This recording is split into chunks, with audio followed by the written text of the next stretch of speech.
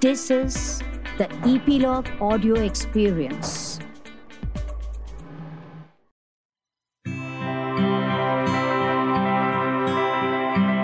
Hi, this is Kunal Kapoor and I'm the host for Podcast MD by Keto. Before we get into it, let me tell you how Podcast MD by Keto came about. As most of you may know, I'm also one of the founders of Keto, one of the country's leading crowdfunding platforms. Medical crowdfunding has been one of the biggest causes for us at Keto. Over 500 crores have been raised to successfully fund urgent medical cases and save lives. But sadly, the number of people in India not able to afford healthcare has only been rising. And so we've increased our focus on healthcare to make it more accessible and affordable. While being unable to secure funds for treatment is obviously one of the biggest concerns for both patient and their family, we found there were gaps beyond as well. When someone is suddenly hit with a serious medical condition, there's so much one isn't prepared for. One may or may not be prepared to handle the finances, but everything else that comes with it, one certainly isn't prepared for. And that's what Podcast MD by Keto is about. Trying to understand everything around, the emotional aspect, dealing with doctors in hospitals, making the difficult choices, and just coping with it all. Another thing that we came to realize in working closely with healthcare was that in spite of increased efforts and awareness, the number of cancer-related cases are only increasing. And so we decided that in our first season, we're going to take on the big C. I'm going to be chatting with cancer survivors from different backgrounds to find out how they dealt with everything that comes with the disease. We want survivors to share their experiences as that could inspire and help others get through a difficult period in their life and also help them understand more about the disease. Wishing all the listeners out there a very happy Women's Day. And today on Women's Day, we have a very special guest. Our guest for today is Samara Mahindra. Samara is the founder of Carer, India's first provider of integrative cancer care that helps manage the cancer journey across nutrition, body, and mind. Samara comes from the famous Mahindra business family, and initially, she also planned to start her own business enterprise. However, her world turned upside down when she lost her mother at the age of 23 to cancer. Samara is a cancer exercise specialist. She's also a holistic health coach from the Integrative Institute of Nutrition at Cornell University and the T. Colin Campbell Foundation. Today, Carer has more than 500 patients and is working with most hospitals across all metro cities. So first of all, thank you so much for joining us. Thank you. It's a pleasure to be here. I was really looking forward to this conversation because I think what you're attempting to do or what you're doing already is something which is very different and which is actually really the need of the hour. And I've had a chance to speak to a lot of people that are patients and are caregivers. And I think there's a very important aspect of it, which they've all spoken about, which I think, you cover. And so I was really looking forward to this. Likewise, I think we need platforms like this to really talk about what's really important when it comes to mainstream treatment and care for cancer and any kind of critical or chronic diseases. So thank you for giving me the opportunity. It's nice. So let's start with you. Let's start with where you grew up, your childhood, where you went to school, college. Mm-hmm. So I am originally from Bangalore. I'm born, brought up over there. I grew up, I actually had a beautiful childhood. Right. I grew up in a stud farm. So I was amongst horses. I grew up to the smell of horses and the sound of galloping horses. So I just came back from a horse riding class. Really? Okay, wow. Yeah. So that's what I grew up with. We were farm kids. We were outside. We were climbing trees. Never watched a cartoon in our lives. And I think I just had the most perfect childhood. Was very spoiled. Went to school in Bangalore. And then a little later, probably, once I was about 16, 17, I then left and since then kind of lived out of the country. Right. So did college abroad, went to the UK, then went to Australia. And then I've lived in multiple countries. And it's been wonderful because in our family, we're encouraged to travel. We were such where we said, we were told like, don't worry, you don't have to go to school, but let's go see another country. Oh, wow. Let's learn from there. So we all have a little bit of that travel gene in us. Right. And so that played out in my life and I got an opportunity to live in different places. And then work brought me back to India. So I'm here now today. And Bangalore must have been really different when you were growing up as well. I mean, it's not the crazy city it is today. Not at all. It is quiet? it's completely the opposite. It's an alien city to me today. You know, I do spend some time in Bangalore. I am spending a lot of time outside Bangalore now, but it's definitely it's changed a lot. It comes with its pros and cons, but it's unrecognizable. Yeah. And so you must have come back from college and started working. Where did you start working first up? Yeah, so I went to the UK, and then I went to Australia, and then I found my second home because we lived on the Gold Coast. So I went to a college where we would go surfing and then bring our surfboards to class, and that's the kind of college life I lived. I want to exchange childhood. Yeah, so I was like, let me do everything possible, every degree possible to stay in Australia. Yeah. So I did my bachelor's, then I did my postgrad, and then my family said, okay, enough. Like, I think it's about time you come back. Right. I actually then came back to India. I didn't want to move back to Bangalore. I just wanted to do something a bit different. And I wanted to take a little bit of a break from, just studying and all of that. So I was asked, where exactly do you want to go? So I said, Bombay. So my mother was like, what are you going to do in Bombay? And I literally remember looking this up online, saying, things to do in Bombay. And the first thing that came up was an acting course. Oh, yeah. okay. So I was like, acting course? And everyone just looked at me like very strange, like, you want to do an acting course? But I did. And it was one of the most liberating experiences of my life. I went to Barry John for a couple of months. Okay. And I think I did a little bit of theatre as well after that. And I knew it was a little stint in my life, but it really opened me up as a person. So I did that. And then I moved to Singapore to work. Okay. Yeah. And you were in Singapore when you found out that your mother was ill? No. So I was actually already in college. She was diagnosed, I think around 2004. Okay. And I was in college. And at that time, I didn't even know what cancer was. She had come to the UK to get treated. And then she and that time I was in Kent. So she got treated and she was fine. And then she relapsed like about 8 months later. So all this was happening simultaneously. And I actually had to move back from Bombay eventually because she was getting really, really ill. So, and she was in Bangalore? She was in Bangalore. So when her second bout of cancer showed up, she said, I want to get treated at home. In fact, she didn't even want to get treated. But of course, we as family members didn't allow for that. So we said, okay, then we'll get you, treatment in Bangalore and you stay at home. And so she was getting treatment continuously. And honestly, chemotherapy became a part of our lives. The doctors told her she has about 6 months. She went on for almost 7 years. So it was a pretty outstanding case. Doctors wanted to document her case and she just kept fighting through. But chemotherapy, doctors, hospitals became, for 6.5, 7 years, that was our life. Yeah. Right. And she was fighting which kind of cancer? So she had something called small cell carcinoma, which showed up in the cervix. So it was a cervical cancer. And that's the unfortunate thing because it's very preventable and it's very curable. But unfortunately with my mother, she lived a very high stress life. She was an extremely successful businesswoman. She was on the go. And she just ignored the symptoms and waited too long. And that's what's happening in India today. Mainly, people are getting diagnosed much later because they're not taking, the precautionary measures or they're just scared to do normal health checkups. And so even we are treating patients that are coming in at stage 3 and stage 4. And the results of that are much... it's, sometimes it's dire straits because it's just too late. And you're saying that, this is something that you can diagnose much earlier and you can, of course, treat it. Absolutely, absolutely. So that's why we in healthcare are always pushing people to just do health checkups. And, yes, there are some cancers like, let's say a pancreatic, which is like known as the deadly cancer. Which is very difficult to, obviously. Yeah, the symptoms don't show up at early stages, but most do. Something as simple as breast cancer, which is now... unfortunately, so many women are getting diagnosed with it. And it's about just learning how to do a simple self-breast examination. Most women don't even know how to do this. My own friends don't know how to do this and they don't bother. It's about just, knowing how to do a proper breast examination, knowing to detect something if there's some, lump or whatever it is, and then getting it checked. Right.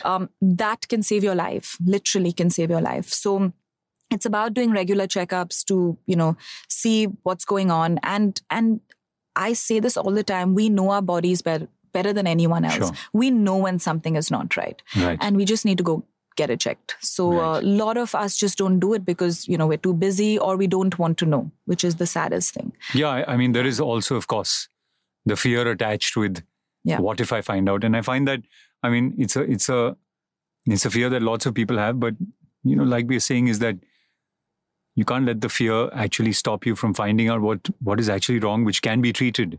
Yeah. And instead of being treated, people are, not even doing their tests because they're like, what if I find out there's something wrong? Which is a bit of a strange place.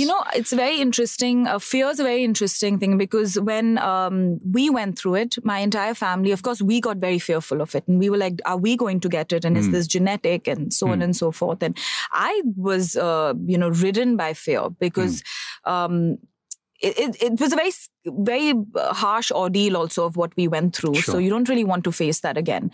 But, as my family members took the route of saying, listen, we don't want to ever hear the word or walk into a hospital again. For some reason, for me, I just said that instead of being, just pounded down by this fear, let's learn about it. So I actually went and educated myself about it. And I said, okay, fine. So what is cancer? Let's really know what's going on in the body. And let's see if there's something that we can do to prevent it or bring our risks down. And when I actually exposed myself to it, I realized that fear, comes from complete ignorance, actually. Right. And it's the anticipation of that fear that's scarier than the fear itself. Sure. So when you actually expose yourself to whatever you're fearing, you'll realize it's not that scary. And that's what happened with cancer. And that's what's happening around this country. People are so scared of the word, but there's complete lack of knowledge of what the word even means. Right. So if you really understand what cancer is, it's becoming more of a chronic disease. It's really not that scary. It's very manageable. You just have to educate yourself. And most people would think it's like a death sentence, you know what I mean? Yeah, and not at all. Yeah. Not at all. Yeah. It is if you don't take the precautionary measures, you don't do the test, you are detected later, it can be. Right. And that's why we push and say that actually it's all in your hands. You just have to take the, precautionary measures to curb those risks, basically. Right. Yeah. So you educated yourself about cancer, and that's when Carer came about? Yeah. So Carer was an interesting journey because I lost my mother. I was very, very close to her. It was a very difficult experience to lose her eventually. And like I said, because chemo and all of that became a part of our lives for so many years, I always had an instinct to do something in health and wellness. So I was more so involved in terms of like seeing how she would react to her treatment cycles when she would eat healthier or she was more physically active, or her state of mind, very important element as well. And I would literally write this down. And I started noticing that while her medical reports were stable, or let's say her cancer wasn't progressing, her quality of life was debilitating at home. And that's when I realized that what's going on over here, like, do I want stable medical reports or do I want my mother back, And why aren't we focusing on quality of life of a human being? And like I said, my mother was a very independent woman. She was the breadwinner of the home and she ran the whole show. And to see a woman like that, where she had to kind of, rely on other people, it tore her apart. And so that disconnect was an issue for me. And that remained in my mind. And after we lost her, maybe a year after that, I wanted to go and explore the field a little bit more. So I moved to the US and I trained as a cancer exercise specialist, which is basically like physiotherapy, but using functional training to rehabilitate patients after surgery and things like that. I then went deeper into breast cancer recovery training. So a lot of patients, breast cancer patients who would have mastectomies or, double mastectomies, we would work with them from a physical perspective. Then I trained into nutrition. And then I worked for this beautiful nonprofit organization in New York City, where they were using dance therapy and sorts of physical rehab to as mind-body therapy, actually, for, helping patients recover. Oh, that's fascinating. Yeah. And when I saw them, I would see these patients and they were doing really well. And I would interact with them and they started telling me about something called integrative holistic care, integrative oncology. Never heard of it in our lives. And did some research and realized one of the top cancer hospitals in the world is Memorial Sloan Kettering in New York City, which also happens to have one of the biggest integrative oncology centers.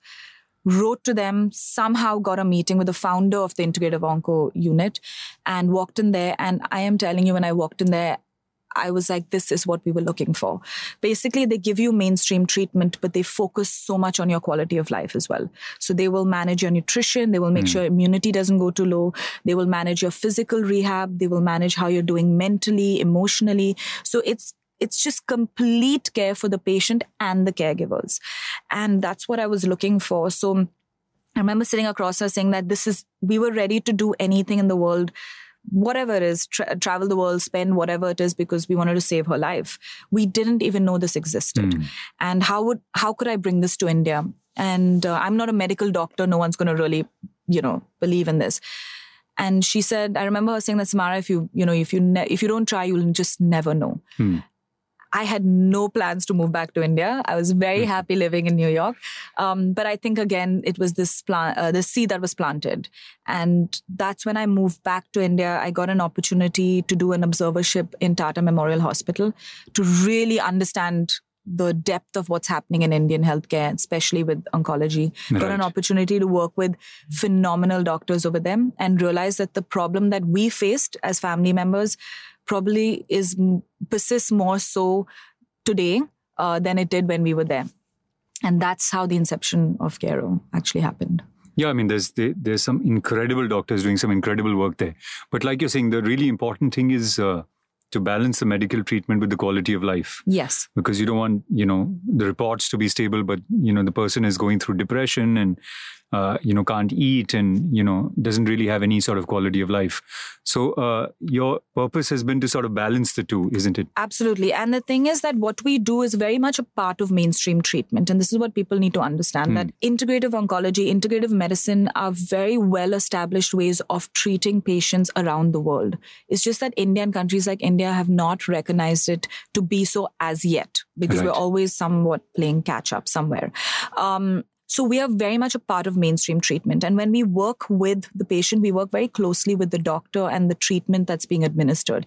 So when you are not able to manage the quality of life of the patient, the treatment outcomes are affected. Even the patient outcomes are affected. So the patient cannot even take to treatment because their immunity is too low, or they go into neutropenia where their blood counts are too low, or they're just unable to withstand the side effects of treatment. So it's very essential to have these elements in order to withstand the side effects of treatment, to improve your immune system, to improve your chances of recovery, and even decrease chances of relapse.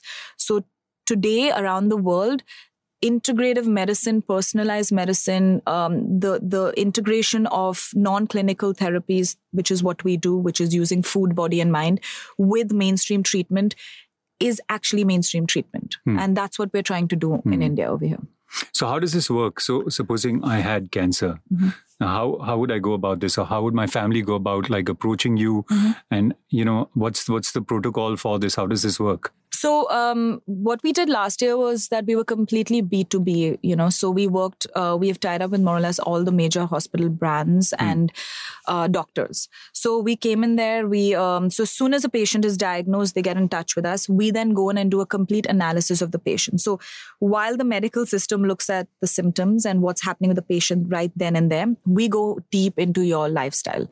Where did you work? Where did you grow up? What air did you breathe? What kind of life did you live 10 years ago? What were you eating? What are your relationships like? So we get a full analysis of the patient. We then build a program using our methodology to service the patient in terms of the kind of nutrition that they have. So we will create a complete, very, very in-depth nutritional protocol for them, telling them exactly what to eat at what time, how to make it, give them recipes, teach their cook how to make it, change their oil, salt, do a complete wipeout of what's happening in their kitchen and rebuild from there.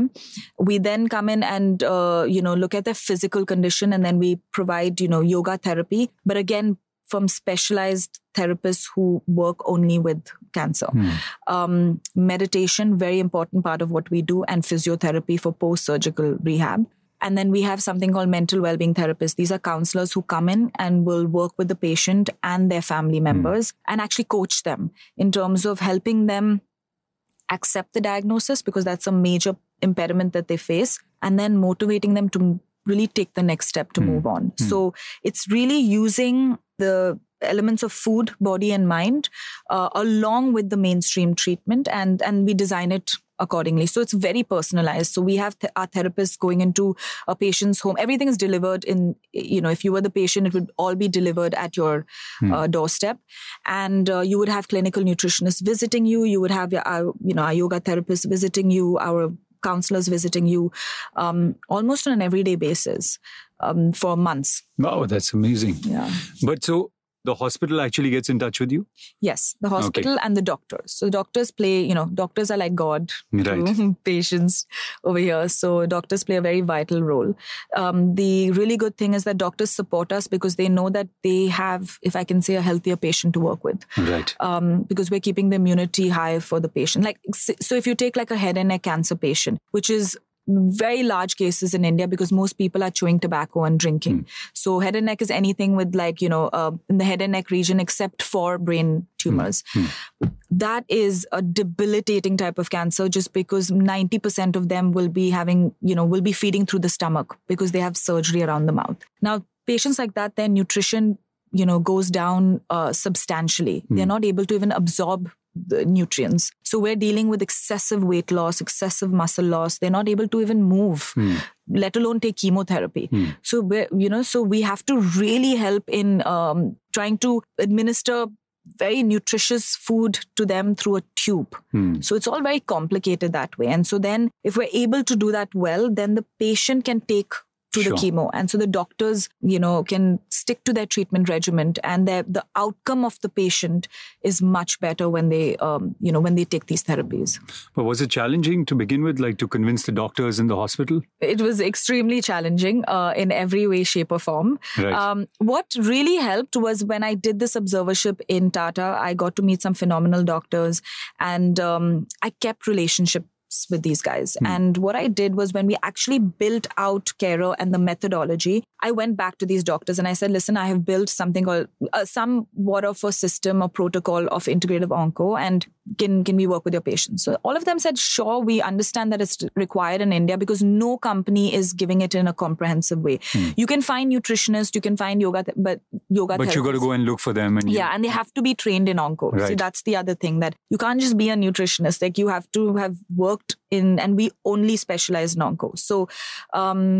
So basically, I went back to them and they said, but how can we trust you? So I took a call last year and said, okay, so forget about marketing, awareness, whatever. Let's just do this as you were launching a new product or drug in the market where they do a clinical trial. So I went and did pilots. So I went to these doctors and said, fine, I won't charge your patients, but give me a bunch of your patients. You can go through the medical ethics committee. You can check what we're doing. But let us just use our protocol on your patients for 45 days to 12 weeks. And so they allowed me to do that, and they monitored day on day. And the kind of results we saw was substantial. Some of the doctors could not believe that their patients had improved to such a degree. I mean, we have hundreds of testimonials from doctors. Now that changed the game for us because now we had strong data to support that our methodology works. And so today when I go meet a doctor or hospital, I show them the data saying that we have tested this now on hundreds of patients, and this is how a patient has improved just using our methodology. The beautiful thing in this whole thing, and I believe that it's really completed a full circle, is that I took that data and sent it back to Sloan. And I said, I don't even know if you all remember me, but I came to you, you all encouraged me to start this. And today I have data of, so many 100 patients, and I would love to come share it with you. The founder, unfortunately, had retired, but she put me on to the director of the integrative oncology unit there, who's Dr. Gary Deng. And he said, okay, please come to New York, come meet me. Showed him a full presentation of everything that we've done. And he said, see, this is amazing, but I need to come to India to really see what's going on. So he did. He came and he flew to India. He met all our partnered hospitals and doctors. He really helped us in terms of refining our methodology, the science behind it, everything. And today now he's come on as, an advisor to our company. So it's really interesting. It's really a full circle. Yeah, really a full circle. Amazing. Because my journey started there. Right. And you said something really important was obviously the caregivers. Yes. I've had a chance to speak to a lot of caregivers, and it's sometimes as challenging for them as it is for the patient.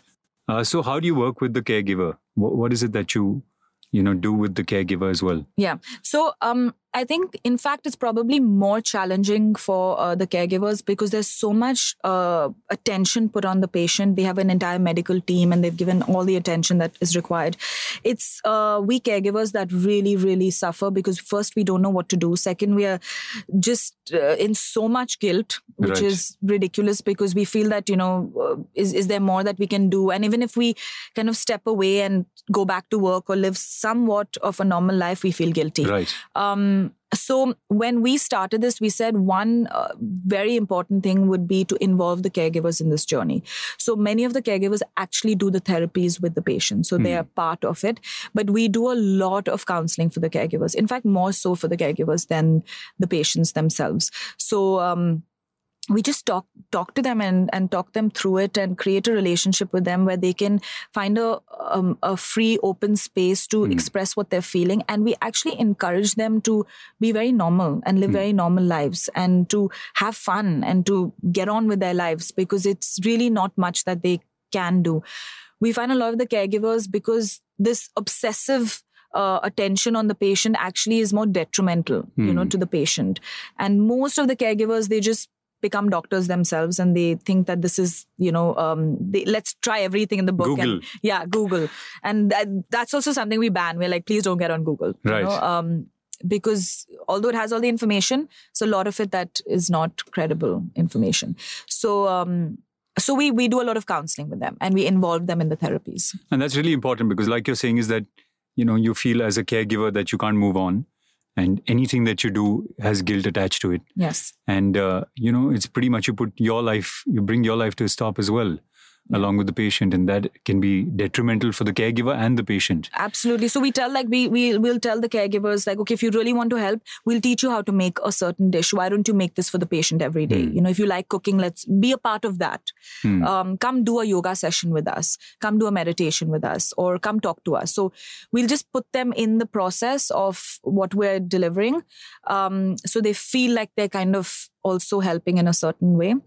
But yeah, they stopped their lives. We stopped our lives. For 6.5 years, my life was on pause. To be very honest, when my mother passed away, there was a sense of relief because it was torture, every test was torture. We lived in anxiety. One of the biggest privileges I have today, which I refuse to give up, is switching off my phone at night. Before, I couldn't do that ever. So now it's like a habit. And I always get, flack for it, saying, why do you switch off your phone? But it's really one of those things that I feel immense amount of pleasure doing, saying that I can actually switch off my phone at night. So these little things. Right. And I went and relived those 6.5 years after she passed away. And I see it happening all the time. And you obviously find a big difference in how cancer is approached in India and how it's approached in the West. Like you're saying is that in the West, there's a far more sort of holistic approach to the disease. And here it's all only medical. Yes. And that can get really difficult after a point, no? Yes. So in the West, so this is the exact comparison. So in the West, like I was talking to Dr. Gary Deng from Sloan, I said, how does integrative onco work over here? He said, over here, the patients come to us and then we tell their doctors that they're doing this. In India, the doctors have to tell the patients to do this, so that's the difference. Having said that, it is changing. There are more and more patients reaching out to us directly saying we need this. A lot of patients are becoming very skeptical of the medical field as well. Probably more so than they should, because they're starting to do like doctor shopping and things like that. But they're looking for this because they realize they fear the side effects of the treatment more than the cancer itself. And so if there's something to help them with that, they're looking for it.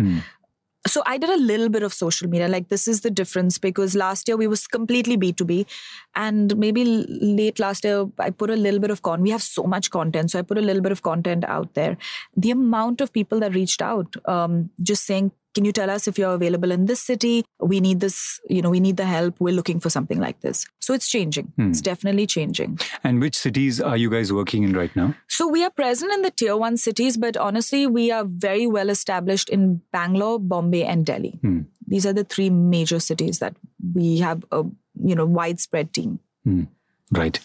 And the other thing that I wanted to ask you was that, we were talking about it before we started this podcast, was that it's very important to look at this as not an alternate treatment. Yes. It is part of the whole treatment, and there's a tendency for us to look at this as something that we do on the side besides the treatment.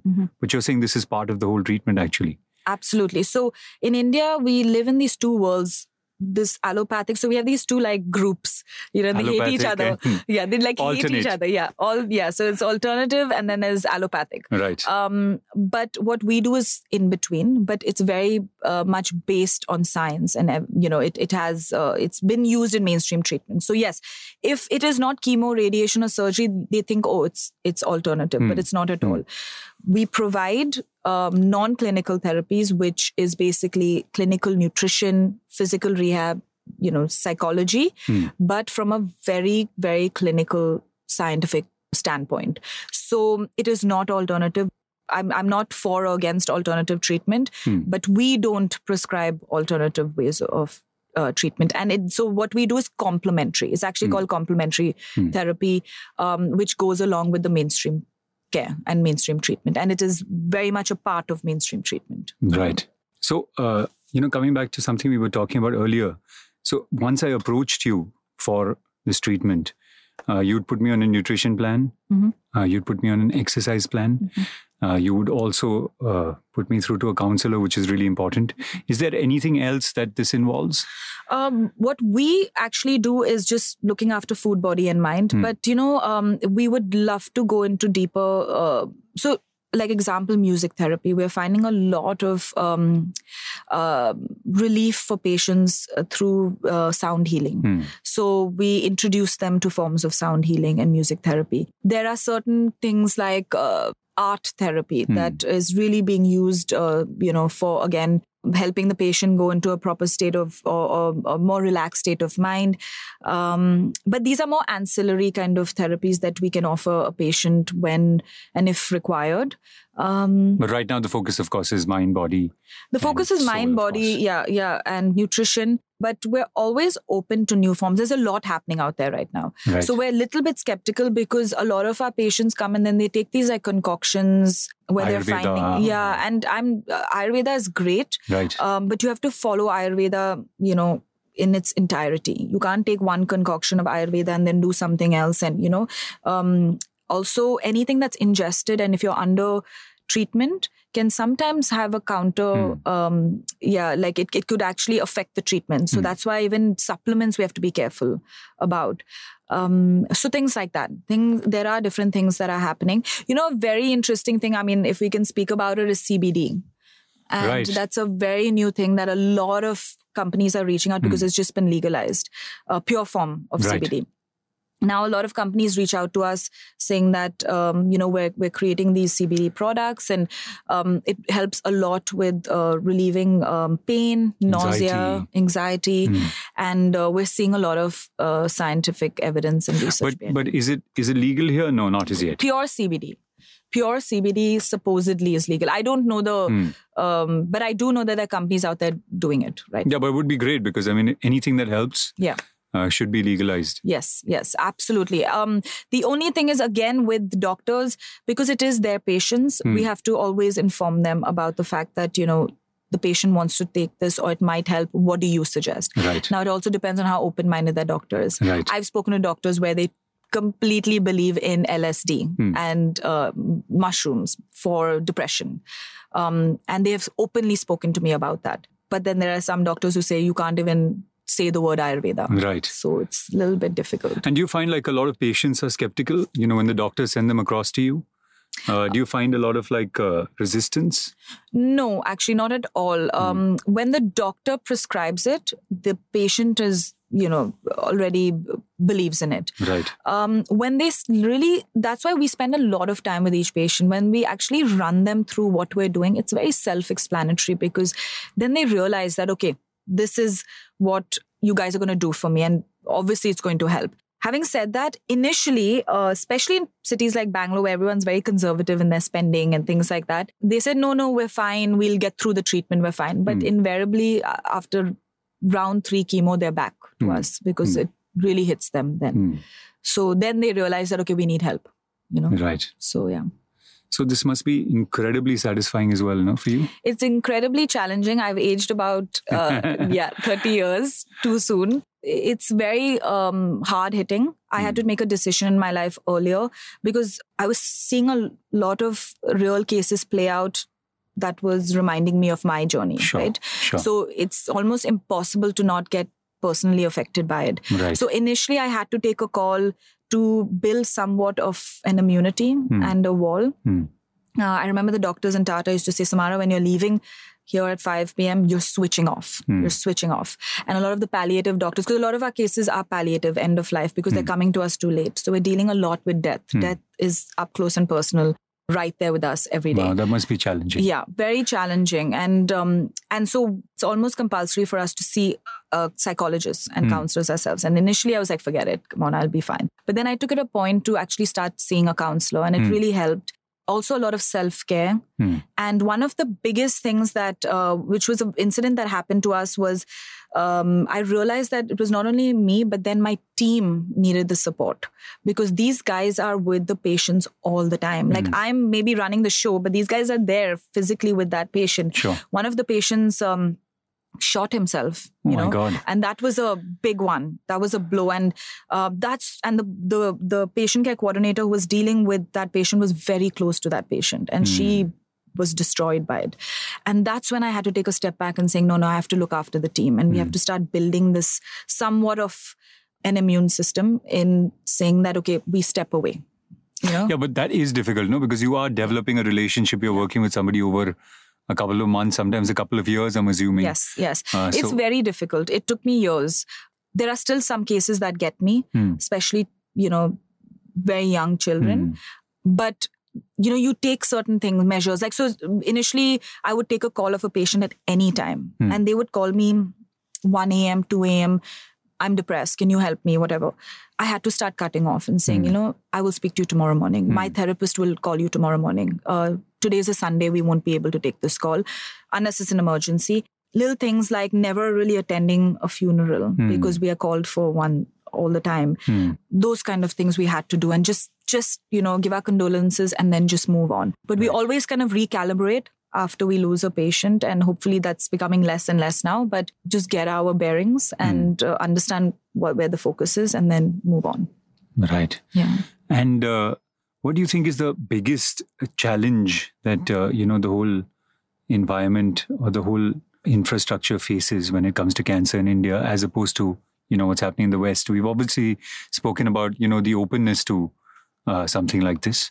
But what are the other challenges that you find people are facing here? I think there are a lot of challenges, but the two things that come to my mind, which I see, is first, there's just lack of knowledge.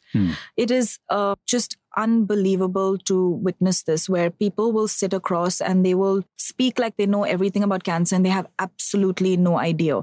So I think people need to educate themselves. So when I do these interviews, I speak to people, I say, take it upon yourself to go educate yourself. Instead of being fearful of it, learn what it's about, because you will then be able to respond to the disease or someone who has the disease better. So I think the biggest issue is just lack of knowledge and the wrong information being spread about it.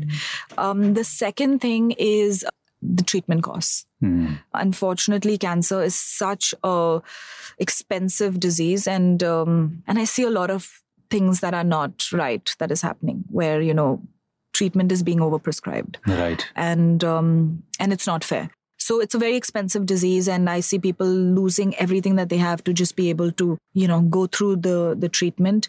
So these are the two major things that I would witness is very different to what's happening in the West. Not that it's not expensive in the West, but the awareness really changes everything. Sure, the education changes everything. You question. You can, over here, if you question your doctor, they get angry with you, and they get offended. Over there, you question and you say, okay, fine. If this treatment is so expensive, show me subsidized, other options that we can take. Are there other concoctions that we can create?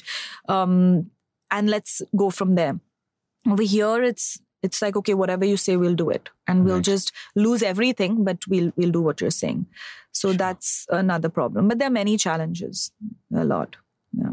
And you have obviously started with cancer and that is your focus right now. But is there a plan to get into fighting other diseases or, including other diseases in carer?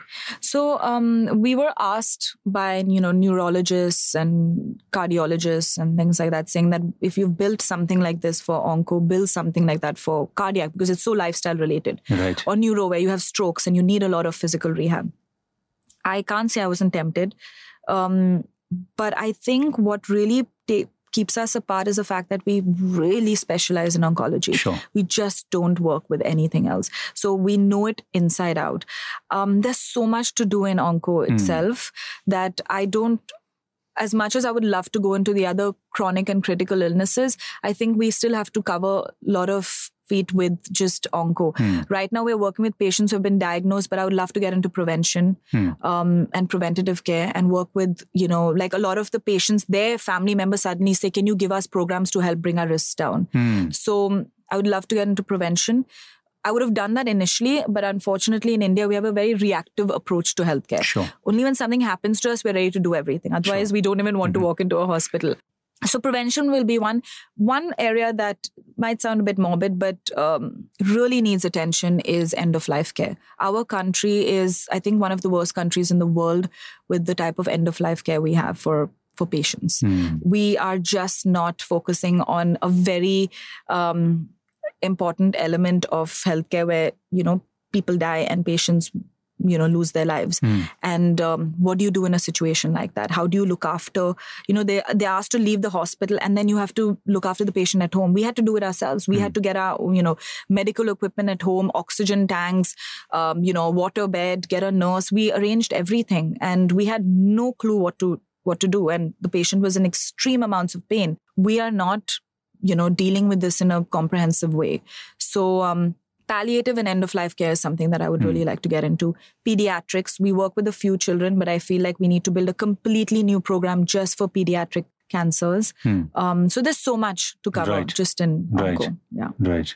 Yeah, palliative is something that I don't even think we talk about so much. I mean, I think there is a certain section in society that talks about it, but it's very limited. People don't talk about death. So I write. I'm not some eloquent writer, but that's a way of me expressing myself. And on LinkedIn or whatever, I wrote an article about death. I was like, let's face it. Let's talk about death. Right.